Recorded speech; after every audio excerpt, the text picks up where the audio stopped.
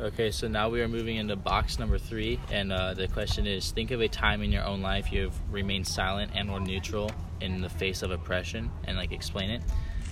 In my lifetime, I couldn't really couldn't have thought of a time that I've actually remained silent or neutral. My dad and mom have always like taught me to like step up no matter what, even if like for the right thing, like don't be like a bystander. And like I've kind of grown up knowing that my whole life. And so a time that like I have, like for example, like when I was in 5th grade, my brother was in 3rd grade, I think, yeah, and he was getting bullied by another kid that was in like 4th grade, so somewhere between, but like they shared this like a class, like 3rd and 4th graders shared a class, I think it was art. And so I don't know why, but my brother was always just getting names called at him and all this stuff. And like, of course my parents talked to the principal about it, the principal talked to his parents about it, but like, I mean, that's something that happened, but nothing ever really changed. I mean, like, it kind of stopped a little bit, like, at, like, in front of, like, other people, but, like, of course he would catch him at, like, not a good time, like, saying, like, all these things, being, like, calling him names, and, like, I mean, I was just kind of sick of it, because I wanted to do something, but my parents always told me not to ever start a fight, but if something ever did happen, that I could always stand up for my brother or myself. And so, one time, he was actually caught after school with my brother, like pushing him around, and like I came over and like actually like came up and like punched him and stuff like that. And then me and my little brother like ran over to like ran away, like kind of like to go get picked up at like our spot after school. And the next day, or actually next couple weeks, because I was actually before break, my mom got a call home that I needed to like come talk to like the principals and stuff like that. And so I mean, I think I got did I get suspended? I don't remember if I got suspended or not, but I definitely got in trouble. But like, I mean, I was standing up, so I didn't get in as much trouble as the kid that was bullying my little brother, which he got kicked out of the school for. But, I mean, I did get in a little bit of trouble for punching a kid back, but, like, my parents were totally fine with it because of, like, me standing up. But, I mean, that's just me. I don't know. Just growing up and learning that to, like, never, like, be silent or neutral, like, stand up for what you believe in and, like, what's right. So that's mine. Yeah, a part of my life where, like, I remained silent and, like, to oppression is like in elementary school. Like I saw this like kid, they were like playing this like card game.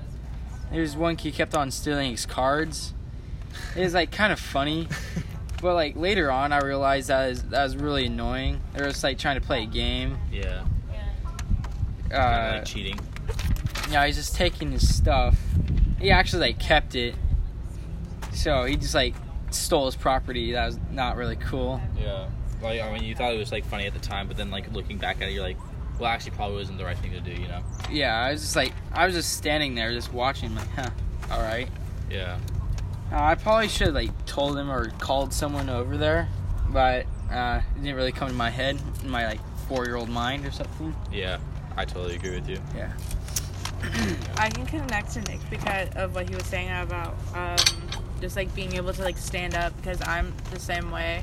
I haven't really, like, stayed silent in situations, but if I ever have, it was to a situation where it was that badly that you really couldn't go and, like, speak about it.